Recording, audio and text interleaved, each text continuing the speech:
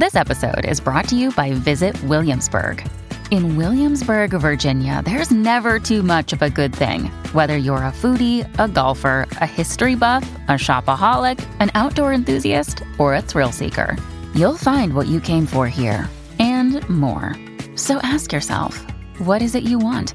Discover Williamsburg and plan your trip at visitwilliamsburg.com.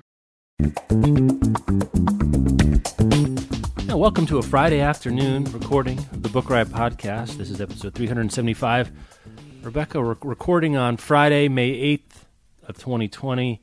You've cracked open a beverage of a sort, of a kind, that lends itself to sunny Friday afternoons. It's 80 degrees and sunny here in Portland, and here I am in my basement recording a podcast like a demon. But here we are. Yep. It's about 70. It was sunny this morning. It's overcast now. My brain is in spring. I am drinking a Narragansett Shandy. Nice. We're going to do some news, but before we do that, let's take care of our first sponsor. Today's episode is brought to you by Flatiron Books, publisher of 888 Love and the Divine Burden of Numbers by Abraham Chang. So this is an interesting love story. It's great for fans of Tomorrow and Tomorrow and Tomorrow and High Fidelity. It's set in the mid-90s at NYU. And it follows young Wang, who has gotten the advice of love through Chinese numerology from his uncle. So he believes that he will have 7 great loves in his life. And then he meets Irena in 95. And she's like the best. She's brilliant, charismatic, quick-witted, funny. They fall in love. But the thing is, she's number 6. So if he is to have 7 great loves, does that mean his time with Irena is going to come to an end? So this is a love letter to Western pop culture, Eastern traditions, and being a first-generation New Yorker. Make sure to check it out. And thanks again to Flatiron Books, publisher of 888 Love and the Divine Burden of Numbers by Abraham Chang, for sponsoring this episode. Hey, it's Kaylee Cuoco for Priceline. Ready to go to your happy place for a happy price? Well, why didn't you say so? Just download the Priceline app right now and save up to 60% on hotels. So whether it's Cousin Kevin's Kazoo Concert in Kansas City, go Kevin, or Becky's Bachelorette Bash in Bermuda, you never have to miss a trip ever again. So download the Priceline app today. Your savings are waiting. Go to your happy place for a happy price. Go to your happy price, Priceline. Little bit of follow-up. Well, not really follow-up, but we got a wave of recommendation requests. Thank you guys so much for doing that. Probably room for a few more if you hear this and you're listening to this early the week of May 11th or whenever next week is going to be.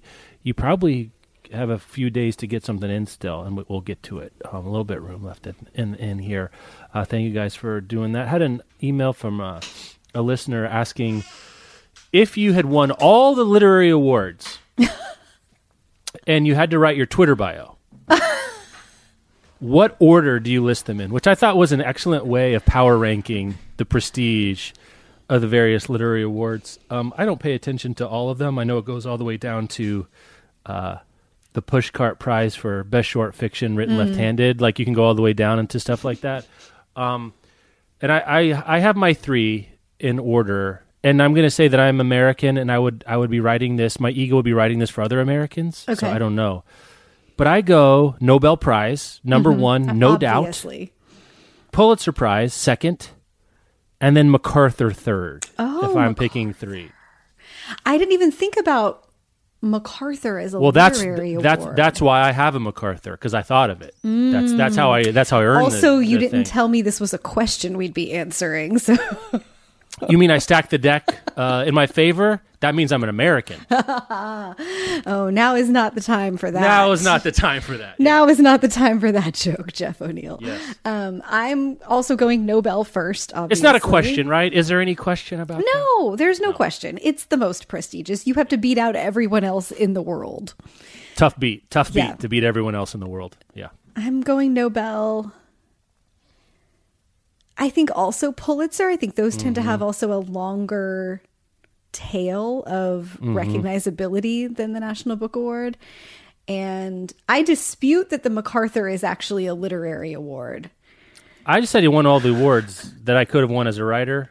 Colson Whitehead has one. Ben Lerner has one. That's a party I want. You know, who was it? Jesmond Ward has one.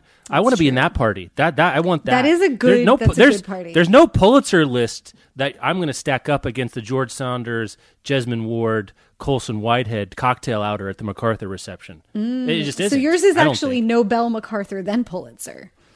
You know, I actually had Pulitzer then MacArthur, but you're talking me into. You're talking me talking myself into making MacArthur number 2. Nobel, Pulitzer.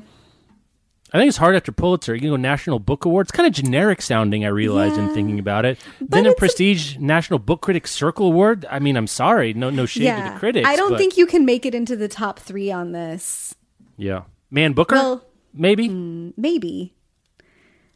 It kind of depends. Are we talking about your ego or are we talking about trying to sell books? Because you could make a case. Let's be honest. We're always talking about my ego. Let's just be honest. Well, okay. Writers' egos. And I get your Twitter bio is an expression of your ego. But. And that's Twitter bios are really to impress people you haven't talked to since high school. That's what Twitter bios are for, right? Right. But if you take Nobel, Pulitzer, and National Book Award, all of those are things that you would get stickers on your book covers for. Oh, okay. And they'd be on your blurbs forever, and that would help you sell books. So I think those are the top, or theoretically help you sell books. So those are the top 3. Oprah's Book Club. You've won all the awards. You've won all the awards. Now I want the Oprah's Book Club Awards, once a decade, a power ranking of all of Oprah's picks.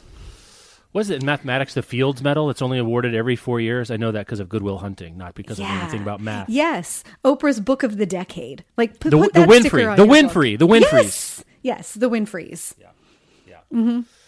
I think from a general purpose nerdery point of view, I don't even think people know what the National Book Award is. If you're a book person, you do. I mean, it just but sounds so fancy. Generic sounding. Yeah. It also sounds generic.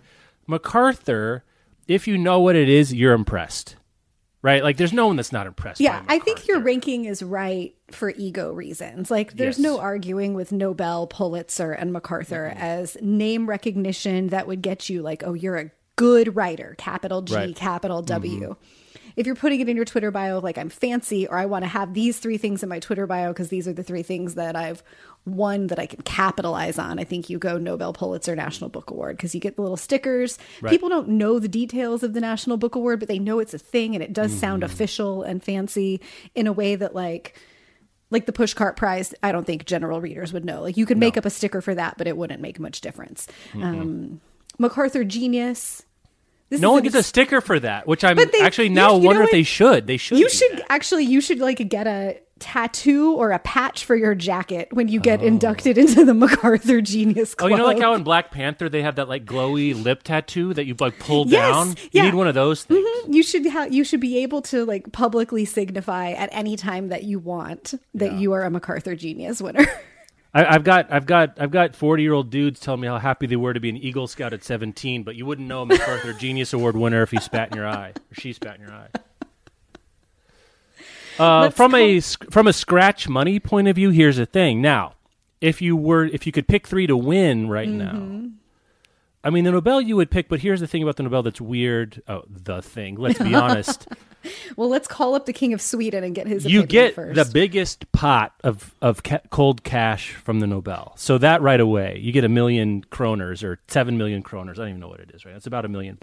The MacArthur comes in deuce with 500 grand paid out over 5 years. The Pulitzer, it's $10K, and that's before taxes. Tough beat. The Dayton Literary Prize, $250,000 comes along with that. So the interesting thing there is, do you actually come out ahead from just what would your accountant pick, the Dayton Literary Prize or the Pulitzer Prize? I wonder about that.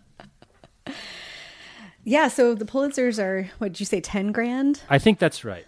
And the Dayton is 250. I remember that because I did cartoon Hanna-Barbera eyes when I saw that the first time. It's hard to imagine that a Pulitzer winner would get a big enough surge in book sales, just at the jump, to make up the $240,000 gap between. Oh, the you're talking about Pulitzer time value of money now, because you might earn and out the over Dayton. the next 30 years with That's Pulitzer true. stickers at Barnes and That's Noble. true. You might, yeah. The Dayton Literary Prize sticker that doesn't exist is getting you nowhere in Yeah. Barnes and Noble. No, nowhere. But most books don't have long tails.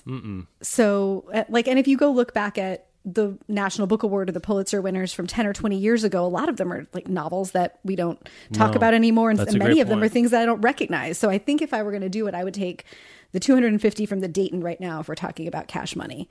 Yeah, veil of ignorance, right? Like, if you knew you could get the Pulitzer 250 large for your book, I wonder if you went back and asked like the last 30 winners of the Pulitzer to, you get in your DeLorean, you could redo this sucker. How many of them traded in for a Dayton? Then again, your Pulitzer is going to help you get book deals going forward, better advances. Yeah, I guess the Pulitzer is the one where it's interesting because the relative prestige and the relative payout are all out of whack, and the Dayton is the opposite, right? Where we barely know about the Dayton. Like, we don't cover the winner of the Dayton on the show when it comes out, yet we know what it is. It's $250,000. I guess there's also the value of the prestige, right? Like, how much less of a payout do you take from the Pulitzer just to say you've won a Pulitzer, even if it gets you nothing except, you can think about it at night. You can say, at least I've got my Pulitzer. Maybe you're saying the same thing about the Dayton. I'm not sure. Yeah, I think in the world of awards in general, like the Pulitzer carries so much prestige and like ego value and just confers such critical acclaim that the $10,000 is almost completely irrelevant. Like the Pulitzer could come with a $0 award and people would still be delighted to win it. Yeah, the Man Booker is interesting because it's a English language, almost a world. Thanks, English Empire. Almost a worldwide kind of award for a single title. Whereas the Nobel, it's for a body of work. You're probably, let's be honest, already old. Probably already very well esteemed. Like, you'll take the Nobel. Don't get me wrong. But the MacArthur is for people earlier in their careers. Like, it's meant to be a seed kind of a grant. So in terms of the relative value of the money and prestige you get, there's that factor to think about as well. I think that's important. That's an important distinction, that the MacArthur is a grant that the organization is functionally investing in those artists' future. We're going to pay you $100,000 a year for 5 years so that you can spend your time working on your art and not having to worry about your day job, which most writers or creatives do have. It lets you focus on your task. Or if you're a scientist, like, here's $100,000 that you can put towards your research or whatever it is. Go be a genius. We will pay you. But the other ones, it's like, you have become a prestigious writer. You have written this great book already. Here's $10,000 extra, basically as a bonus. And the Dayton, I think, is interesting because if it were just called the Dayton Literary Prize and it didn't have a lot of cash associated with it, no one would care.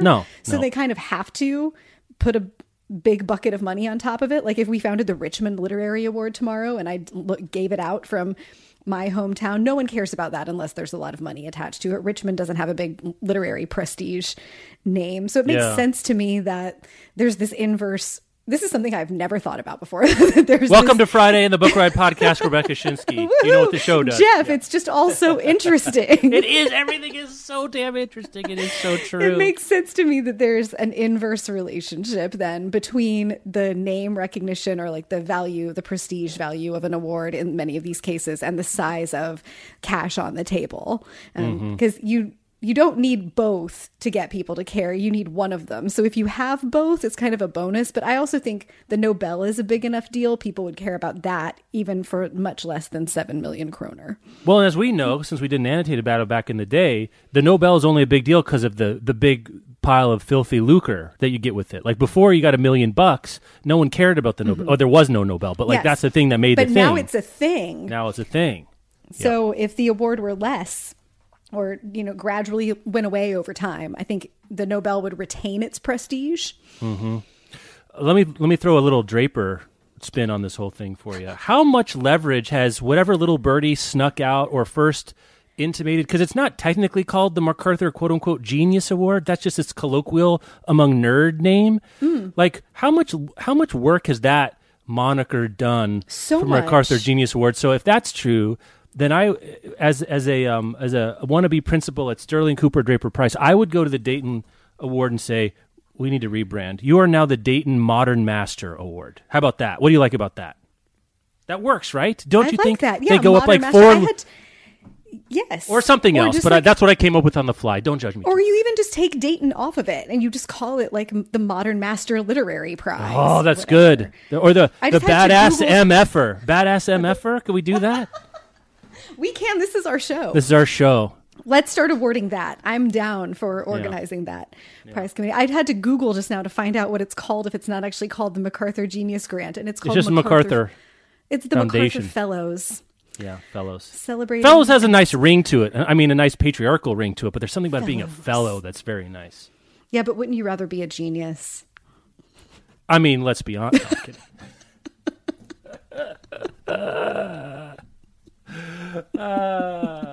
Welcome to Friday. We have This fun, don't we? We have This fun, is don't we? almost as Wheels coming off as an After Dark, which we don't really get to do anymore since we're on, like, by know. the time it's After Dark here, it's mid-afternoon. I know. When it's After After dark Dark means we're in the there. emergency room. If we're in the... All right, let's do a sponsor, and we'll get that. That was a good segment for having nothing to talk about today. I like that. That was fun. Mhm. Should wrap it up there, but we won't. Here we go. Talk to you in a second.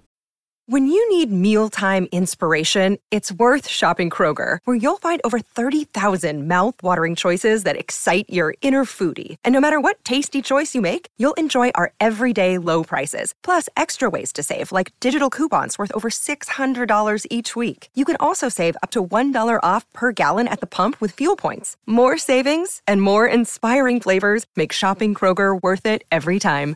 Kroger, fresh for everyone. Fuel restrictions apply. Another day is here, and you're ready for it. What to wear? Check. Breakfast, lunch, and dinner? Check. Planning for what's next and how to save for it? That's where Bank of America can help. For your financial to-dos, Bank of America has experts ready to help get you closer to your goals. Get started at one of our local financial centers or 24/7 in our mobile banking app. Find a location near you at bankofamerica.com/talktous. What would you like the power to do?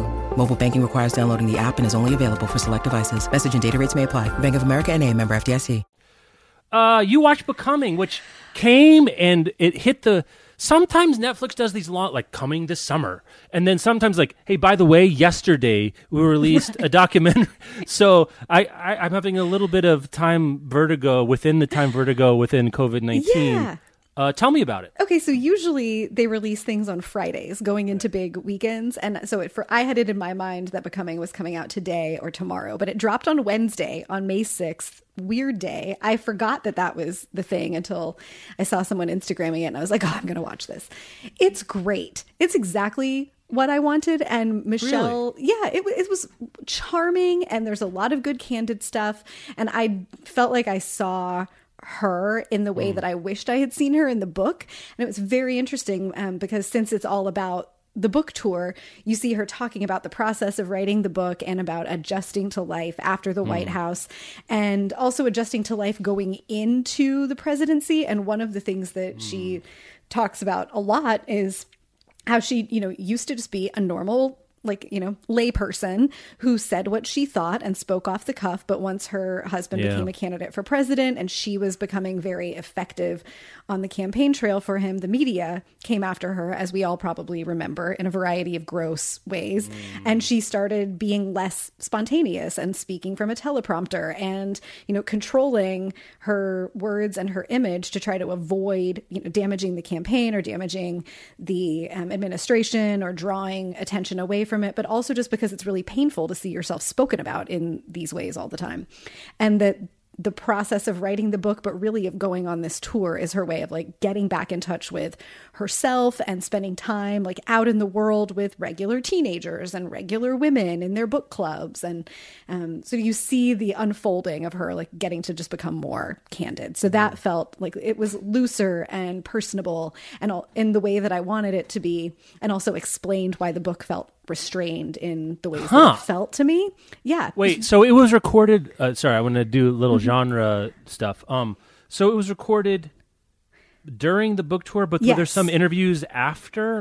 Where in time are we relative to the people you see talking on the screen? Where are they So to are it's all it's just the book tour. So it's like so the it's several no like months. after the storm kind of discussion of the book tour, huh? No, it's like just Okay. several months of her on the book tour. And she's in a lot of the cities that she did book tour stops in. She went to schools and met with, like student groups of young Black people, or she went to a church and spoke with women there, or she met with a book club there was a scene that's a book club meeting that's a Black women's book club group, and then another book club group of mostly white women. And they were going to get together and discuss becoming, and Michelle Obama shows up and talks to them also.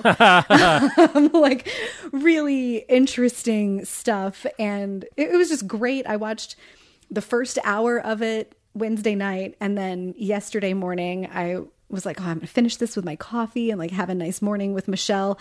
And just for listeners who haven't watched it yet, it is wonderful. And it does include a lot of footage from the presidency or like from critical moments. But she reflects at one point on summer of 2018.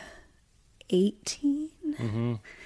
No, the summer of 2016, when marriage equality passed, and also when Black Lives Matter started erupting at the same time because of what was going on in Ferguson and the shootings in Charleston. And there is the scene of Barack singing Amazing Lord. Grace. Yes, and I was yes. unprepared. Like, there is a rule in my house that we don't talk about feelings before 10 a.m. because like your brain's not awake. And I was unprepared for emotions at that point. Yeah, you don't shoot hibernating deer. That's not fair. That's not sportsmanlike. It's not Michelle's fault. Yeah. But I was just sitting there at 7:30 in the morning with my coffee, not yet a person, yeah. definitely not in control of my faculties. Yeah. And then Barack was singing Amazing Grace. But it's wonderful. And it was a nice thing to watch in the middle of this pandemic, to think about not just like things have been bad and they will get better, but also it was good for the human spirit. Do you think someone who hasn't read the book would get as much out of the documentary, or like what's that kind of? I think so. situation? Like there are a lot of clips of her on stage with different. She had a different interviewer in most cities, so you get to see like. Stephen Colbert interviews her in some cities, and Valerie Jarrett, who had worked with her for a long time, interviews her in others, and like Gayle King, and those interviews cover a lot of the same material. And then there are voiceover sections of her reading little bits from the book. I think if you're interested in her life, you don't need to have read the book. It'll probably make you want to. Yeah. Just so you know, I'm looking. I thought maybe like the paperback was coming out. Like that's why I drop it now. No, for starters, November 13, 2018, still in hardback. Though I will say on Amazon.com, little website that some of you may have heard of, the price for a hardback is $11.89, which is 63% off the cover price of $32.50, which seems to me like it's getting into. They're running through that's not selling as much anymore. Like we're getting into remainder territory. So probably this fall you might expect a paperback. Here's what Michelle Obama's social media marketing person, this is the order of plaudits they've used, just so you know. Again, it hasn't won Pulitzer or anything like that. So number one New York Times bestseller, upcoming Netflix original documentary, Oprah's book club pick, then NAACP Image Award winner. That's the order they put those three things. It's wild to me, and maybe, I am who I am, and congratulations to me for having my own blind spots. I would have thought I would put Oprah number one. If it were me with this book, or any book, if this were my book, if I were Michelle Obama, I think I put Oprah's book club pick number one these days, but over number one New York Times bestseller. But we also know as the sausage is made, I guess. Yeah, I would, to some degree. For like where the rubber meets the road impact, I would definitely put Oprah's book club pick before New York Times. But for perceived value, I get why the New York Times is number There's like one. a factor of 50 more number one New York Times. Anyway. Yeah, I had a customer every time that we talk about this. I remember like when I worked at Barnes & Noble, 12 years ago at this point. I had a customer one time at the holidays asking me to help him find books for his dad. And when I said, well, what does he like to read or what are you looking for? He was like, well, he'll only read New York Times bestsellers. And I was like, well, I have good news for you. I mean, it'd be easier to narrow by not New York Times bestseller. Right. I was like, well, we don't have a display of those because it's not actually that Right. It's not that hard relative to other things that are hard to achieve in the world of publishing to become a New York Times bestseller, especially if you're not looking to be just the number one New York Times bestseller. If you just want to make the list, pal, like it's going to be on every book cover. That's not going to help you at all. And this didn't win the Goodreads Choice Award, I don't think, for memoir, did it? How could it not have? I don't remember. Well, wasn't it the same year as Educated? Yeah. Yeah, it's interesting. Anyway, I'm mixing two bits that we're doing simultaneously. I'm not sure it's successful. Just fascinating to see 32,543 ratings for an average of 5 stars. Number 3 still on Amazon's charts. I wonder if that's audio and Kindle, how much is happening there. Wow, fascinating. So it was like an hour, it was like feature length, hour and a half long? Yeah, it's about an hour and a half. It's a good use of 90 minutes. Cool. I'm going to watch that at some point. I guess bridging off what we talked about when we first knew this was going to be a thing in the world, we were saying other books we'd like to see this treatment given. I'm not sure there are too many other people I'd care about that's like told through the lens of their book tour. Maybe David Sedaris, because he has a unique relationship to his book tours. I just read a Kindle short, actually, that's available now called Themes and Variations that David Sedaris wrote. It's Amazon only. Sorry if that bothers you. But it's a short, whatever the Sedaris genre is, it's one of those, but it's about his experience on book tours. So if you're a book nerd that likes David Sedaris, have I got the Kindle single for you? But like I'd watch Sedaris or like one of those big rock star kind of like, I'm trying to think who else goes out and goes, J.K. Rowling. Like it's kind of like a behind the music almost. But like Tara Westover's Educated, that's told through the lens of her book tour, I'm not sure that would be a thing. Like I like politics and prose as much as the next person, but I don't know. Yeah, I think this format, I mean, granted, we don't have a lot of examples for it, but this worked really well for Michelle Obama because it was more about the person than about the book. Like people were going to see her and she happened to be talking about a book. Like given my current obsession with The Last Dance, if Phil Jackson wanted to write a book and go on a book tour and make a documentary about it, I would watch that. Right. I don't think, with Tara Westover, I don't think people have a lot of attachment to her. It's just that story is interesting. So you could probably tell a story about her going on book tour. It would just be a different kind of story. Yeah, you could do a Stephen King one, but it's sort of like you could use that to tell like the Stephen King phenomenon, like almost a biography documentary of Stephen King told while he's on book tour for his book of the year, which is supposed to be good. If It Bleeds, I think, is the new one that's out. It's supposed to be pretty good. Institute, last year's book is still selling very well. I don't know, I'm a Stephen King jag. I want to say things about him. I was just thinking about, other people who are kind of a moment and a movement to themselves, or like a cultural thing. Yeah, people would watch a Stephen King book tour documentary. So. People would definitely watch, I think like a Nora Roberts.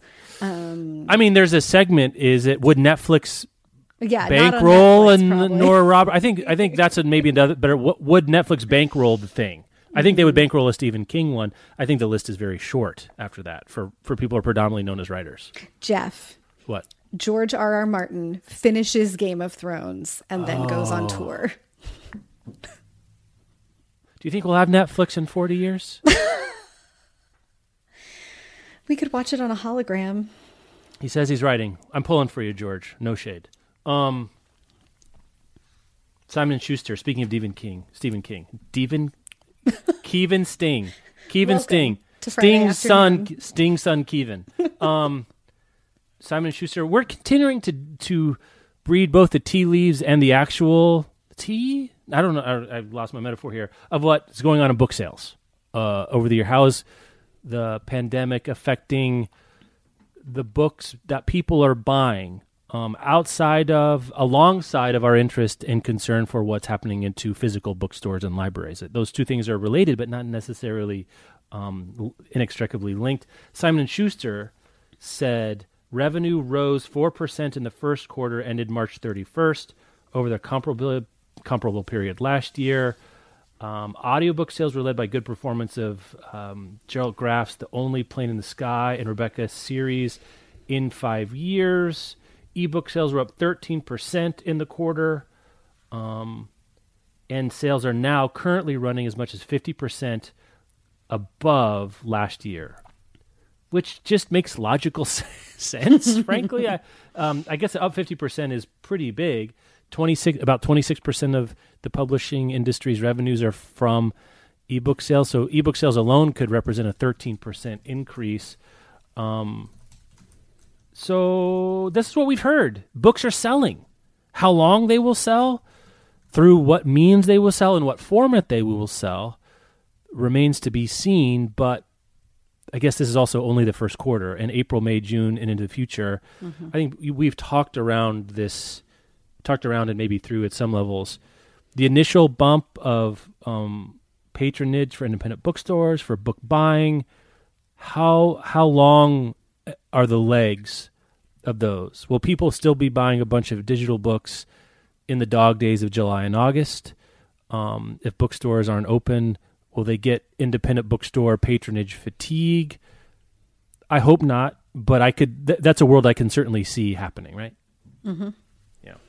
Anything else from the Simon & Schuster piece? I mean, I think it's one of those things, it's a data point, but beyond the data point that sort of fits with the mental model we have right now, I'm not sure it does much to augment it in any way. Yeah, I don't think it tells us much other than exactly what it tells us. There's not much here to go on for guessing about the future, but it's interesting to see these numbers alongside like what unemployment numbers have been like, and be able to know that the public is taking a big hit in general, and presumably cutting their spending on many things, but books seem to currently be doing okay. Anecdotally, my shipping times from Amazon for print books have returned to their normal window. I'm not sure if other people are having a similar experience. Bought a couple things last week that actually needed pretty quickly, and they got here pretty quickly. Oh, that's interesting. Needed in air quotes. Let's do another sponsor. We'll talk about more pandemic-related stuff. I'm not sure. We were actually debating whether or not this was worthy of a news post on the site, and I said, well, we'll probably talk about it on the show, and that's good enough, because it's barely caring about kind of thing for most people.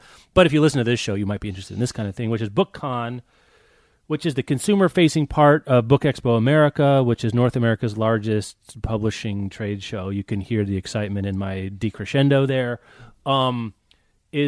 Both of them are going virtual for the consumer-facing thing, that BookCon will be available virtually. They're going to they had moved back the dates to try to keep it in meat space, but now they're coming back forward to the original dates, May 26th through 29th, 2020.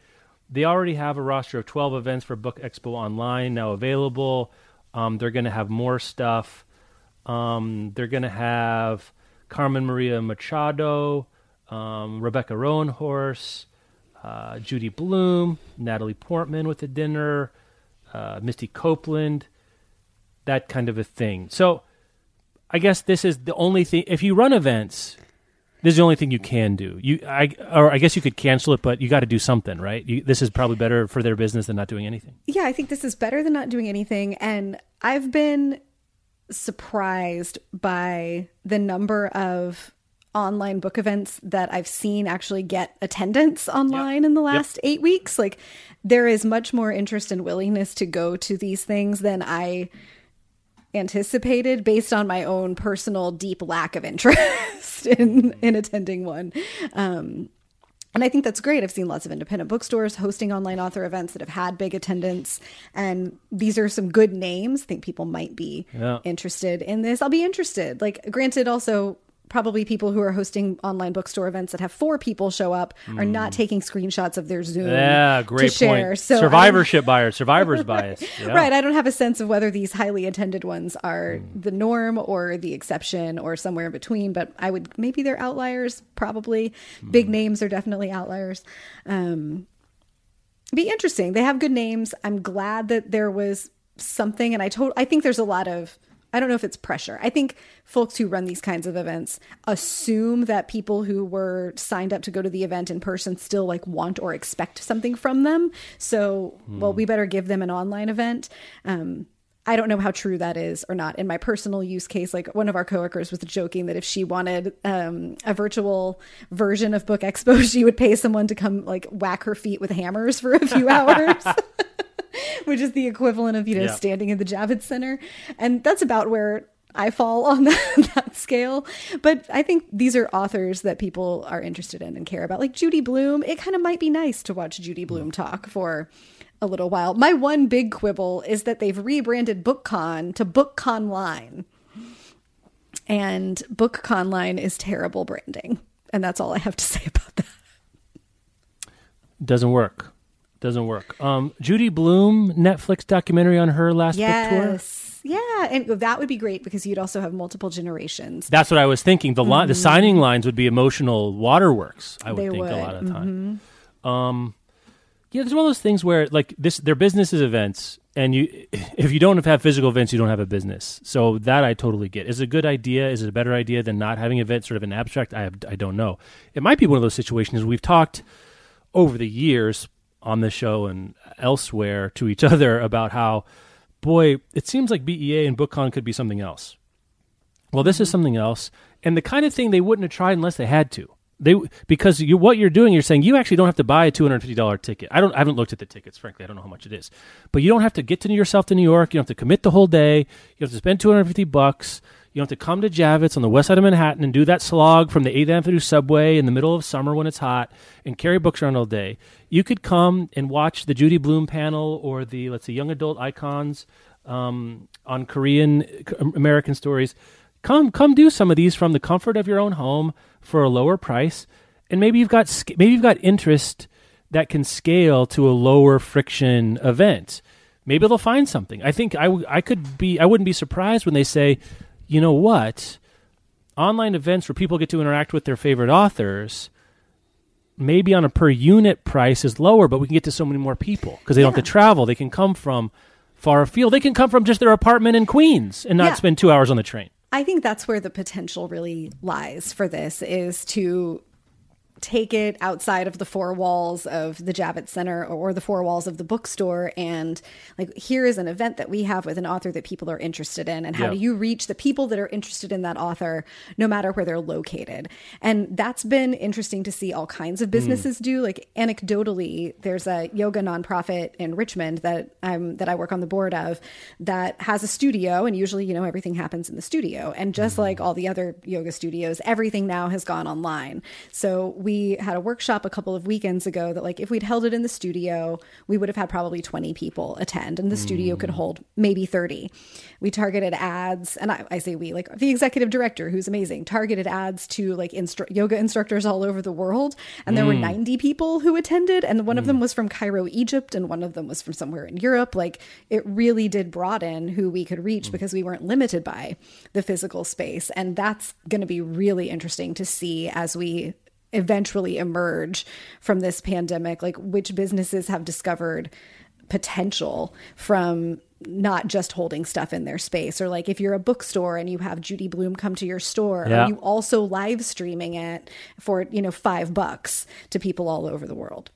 There's a bit of the classic innovator's dilemma here of they've been trying to protect their perceived higher margin business by not going online like this, when a lower cost, easier distributed, make it up in volume business model has been something that I'm sure they've at least considered. Like, they've probably said no to something like this before, but if you have to say yes, then you get to do an experiment at the end of a knife at knife point, so to speak. And there's value to that. It could work. In this moment, they're not competing against actual face-to-face events. They're only competing against what else exists online. That's right.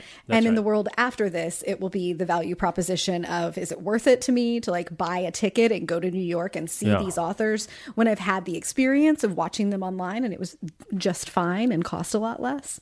Well, and there's business models available to them through this that aren't just moving it online for 3 days. Like, you could have BookCon as an ongoing thing, like TEDx, like TED Talks or something like that, moves around, or you have like a monthly panel of events. You could sell subscriptions. Like, there's a way it could work out that this moment in time requires them to try something, and they may find something new here, maybe more exciting or more flexible, reaches more people. I don't want the consumer or the consumer version of that makes a lot of sense to me. The industry side of that, I don't know. Maybe there's something there. I don't know. I'd be interested in hearing industry people talk about the value of Book Expo and if they're going to attend Book Expo online. I guess most of what will be offered for Book Expo online is like the continuing education kinds of pieces. And I don't know how useful or not those are. They're mostly targeted at booksellers. So I don't know. But Right. those kinds of things you could attend seminar wise, like in terms of business meetings and for what we do. Book Expo's utility is in the fact that like everyone we need to talk to is in one building for 4 days and is taking appointments. But we could just as easily, or not just as easily, but we could set phone calls with all of them or set Zoom meetings with all of them, which is what is going to be happening this year. Yeah, which I've already done, frankly. Right. Meetings. Yeah. several days And like the business gets done one way or the other. Like I don't feel like I'm missing something from what we do by not being able to be in Javits Center for 4 days. Like no part of me is sad about not going to the Javits Center for 4 days. I mean, it's basically a giant example of batching, right? You batch all the sellers together, you batch all the publicists, and there's value to that. And there is the Zoom call fatigue, too, that sets in. Yeah, that's real. And, you know, all the studies say that you're more likely to get to a mutual agreeable decision in person than on the phone or by email or by writing. So I think there's actually a deal-making case to be in person and batch them all together.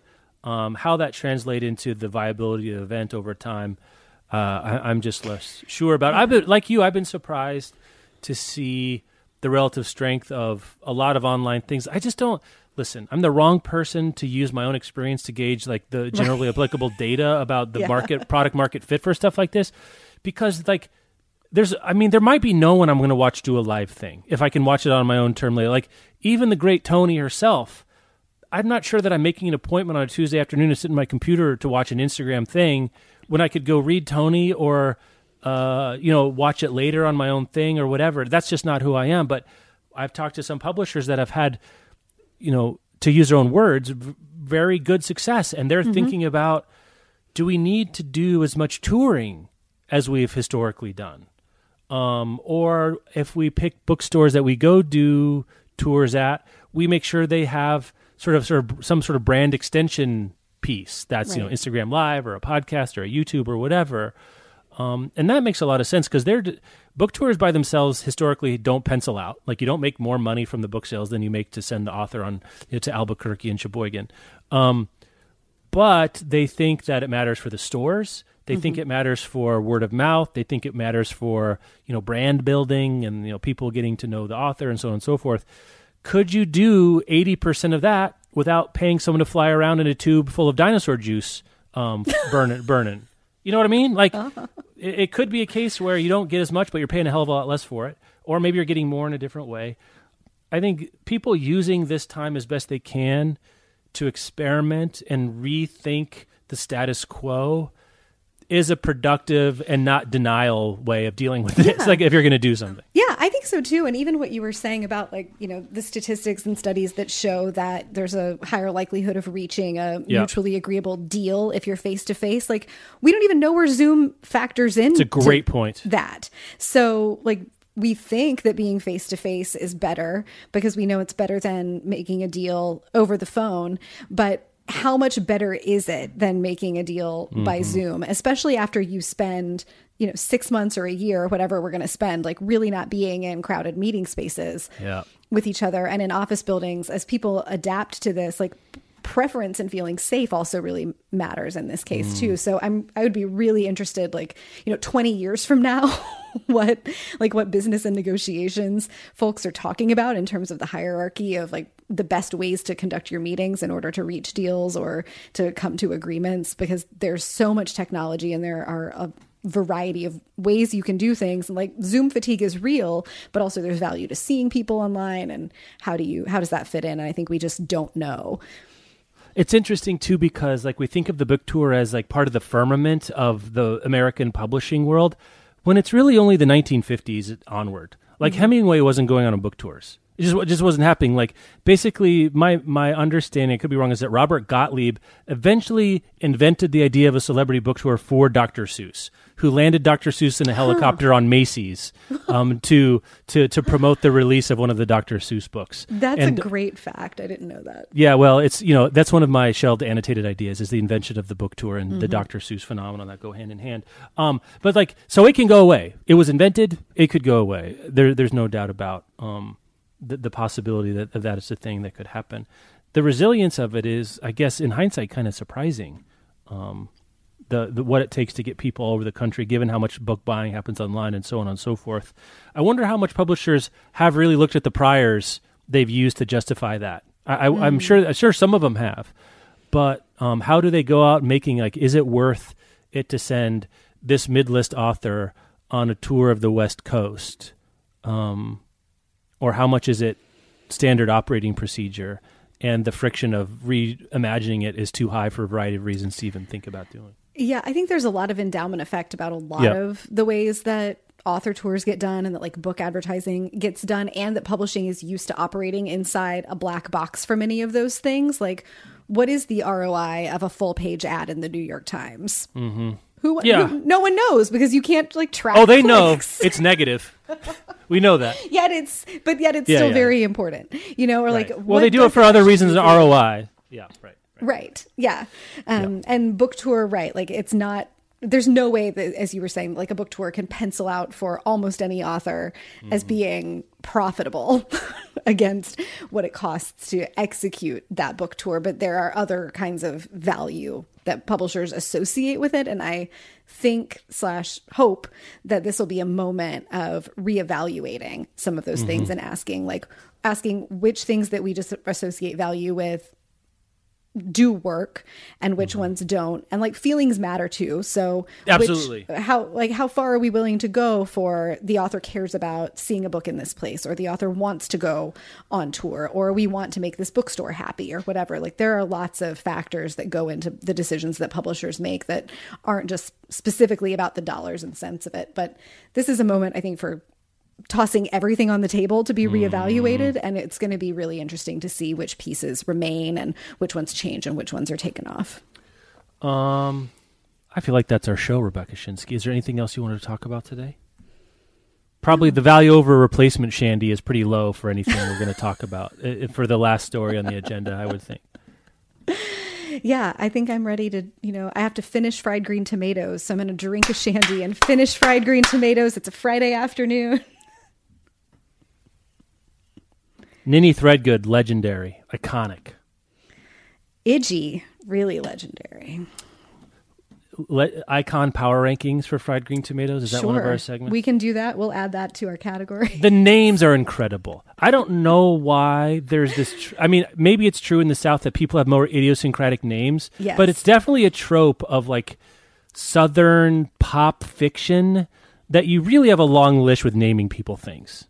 Right? Am I wrong about that? Or is that a real Southern thing? I think it's a real Southern thing. Like, this comes out of Southern culture, yeah. But they don't play it down, let's say, in fried green tomatoes. No. All right, Rebecca, have a good weekend. Podcast at bookriot.com if you've got a reading recommendation. I also entertain alternate branding for the Dayton Literary Prize. I'd be happy to talk about that on the air some more. Talk to you next Fourth week. best mystery writer. The fourth best, the Ohio Literary Award. We're coming for you, Columbus. Next year. Talk to you later.